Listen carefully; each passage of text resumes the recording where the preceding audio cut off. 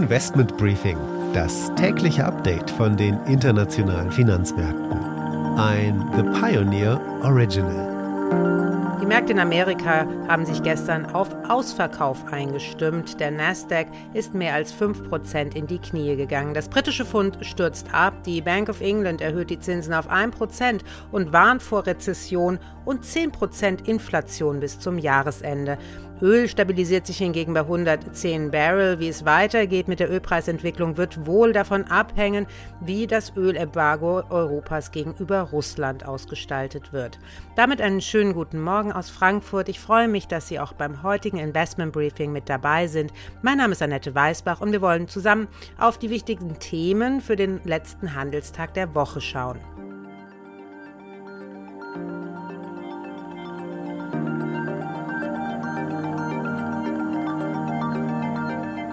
Wir schauen auf die Reaktionen auf die 4. Zinserhöhung der Bank of England und welche Aussichten liefert Notenbankchef Andrew Bailey für die Insel. In the MPC's central projection, CPI inflation is expected to rise over the remainder of the year, averaging slightly over 10% at its peak in 2022 Q4.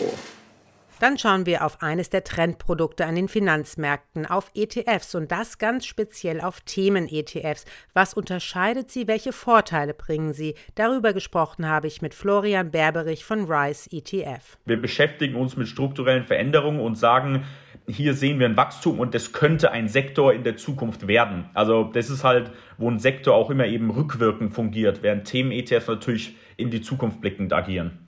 An der Wall Street schauen wir zunächst auf die Ausgangslage für den heutigen Handelstag. Wie üblich übernimmt das Anne Schwedt. Ja, hier gab es gestern den schlechtesten Handelstag seit 2020 und auch heute schauen die Anleger angespannt auf den neuen Arbeitsmarktbericht.